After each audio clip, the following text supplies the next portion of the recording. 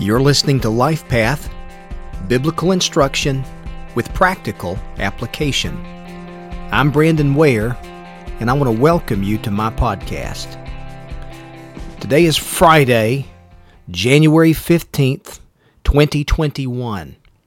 And today's devotional thought comes from Psalm 12, verse 6, which says, "The words of the Lord are pure words, like silver refined in a furnace on the ground, purified 7 times.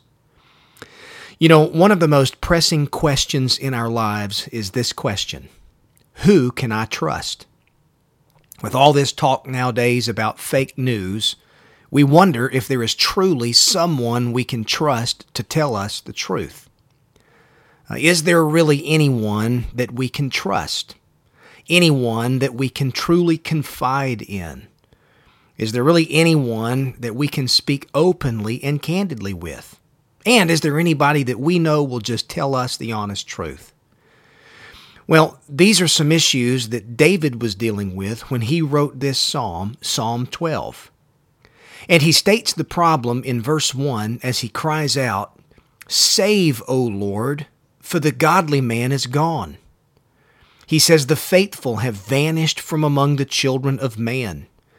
Everyone utters lies to his neighbor.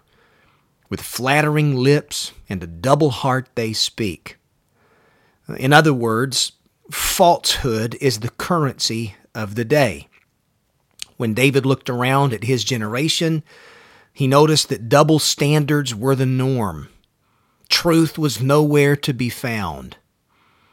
Now, you know, that's not just true of David's day, but it pretty much sums up our day, doesn't it? I mean, in my mind, that sums up the cultural and political scene of our own day. Everyone has their own spin on any given situation, totally, completely irrespective of the facts.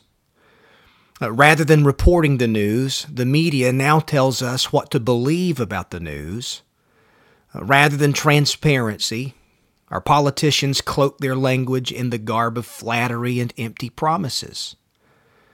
Where are the faithful to be found? The question that David asks, it's the same question that we ask even now.